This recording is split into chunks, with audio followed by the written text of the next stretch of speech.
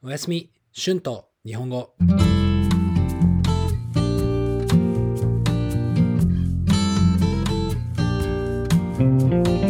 皆さんこんばんは。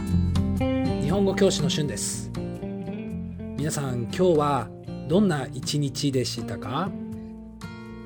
皆さんの週末はどうでしたか？最近のエピソードは少し、ニュージーランドのいい思い出についてたくさん話しましたね。そうですね。ニュージーランドは2年も住んでいたので、話すことは本当にたくさんあります。ニュージーランドは本当に綺麗な国です。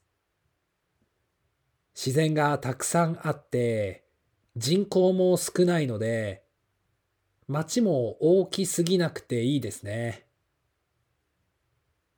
仕事もたくさんあって、すぐ見つけることができます。給料もとてもいいです。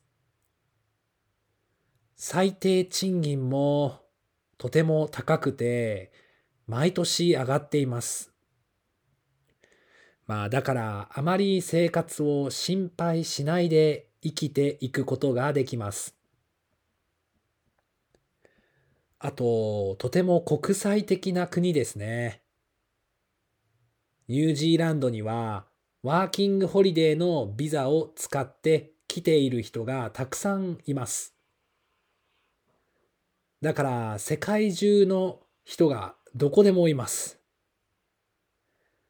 だから私も外国人の友達の方がニュージーランド人の友達より多いですね。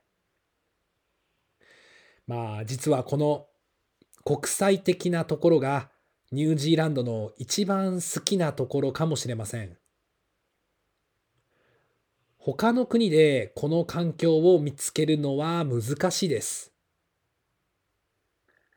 オーストラリアやカナダも環境は似ているかもしれませんね。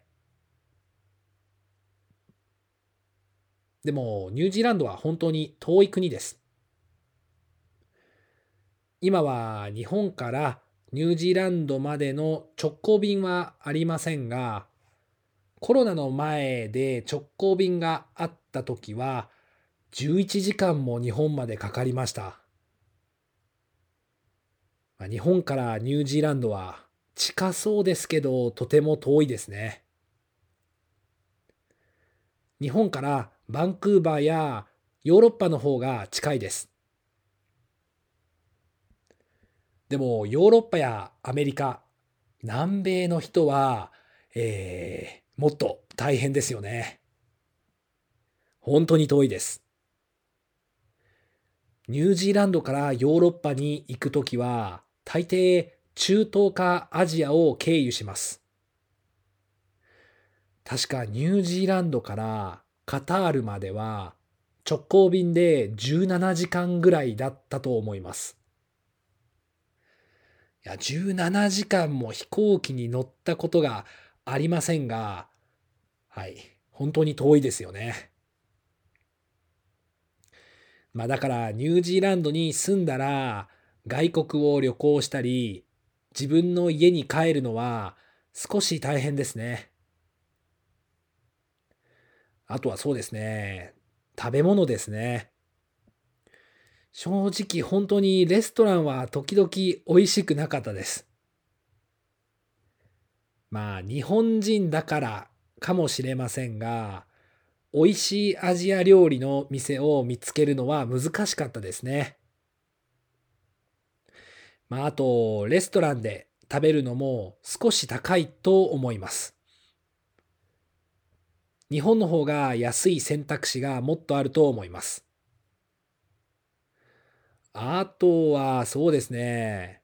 あ、家の中がセントラルヒーティングじゃないですね。これは日本と同じですが、セントラルヒーティングのシステムがないので、冬は本当に寒いです。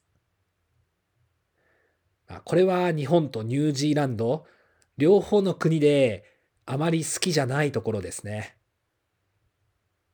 ヨーロッパの家の中は本当に快適ですよね。まあでも完璧な国はありませんからね。でもニュージーランドは私が今まで住んだ国の中で一番住みやすい国でしたね。またいつか帰りたいと思います。はい。また今日もニュージーランドのことについて話してしまいましたね。皆さん今日もゆっくり休んでください。じゃあまた次のエピソードで会いましょう。じゃあまたね。おやすみ。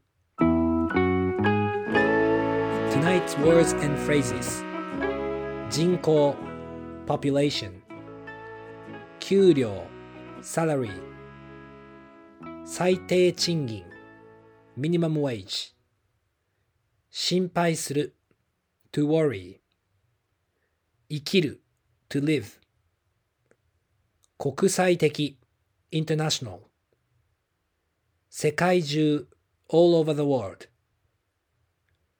他の other 環境 environment 南米 South America 中東 Middle East 経由する to transit 正直 honestly 選択肢 option 快適 comfortable 完璧 perfect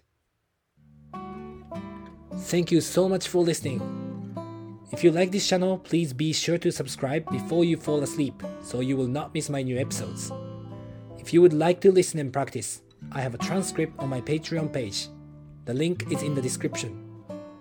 There you'll be able to find the transcript for my other podcast, Japanese with Shun, as well. Thank you so much for your support and have a great night. おやすみ。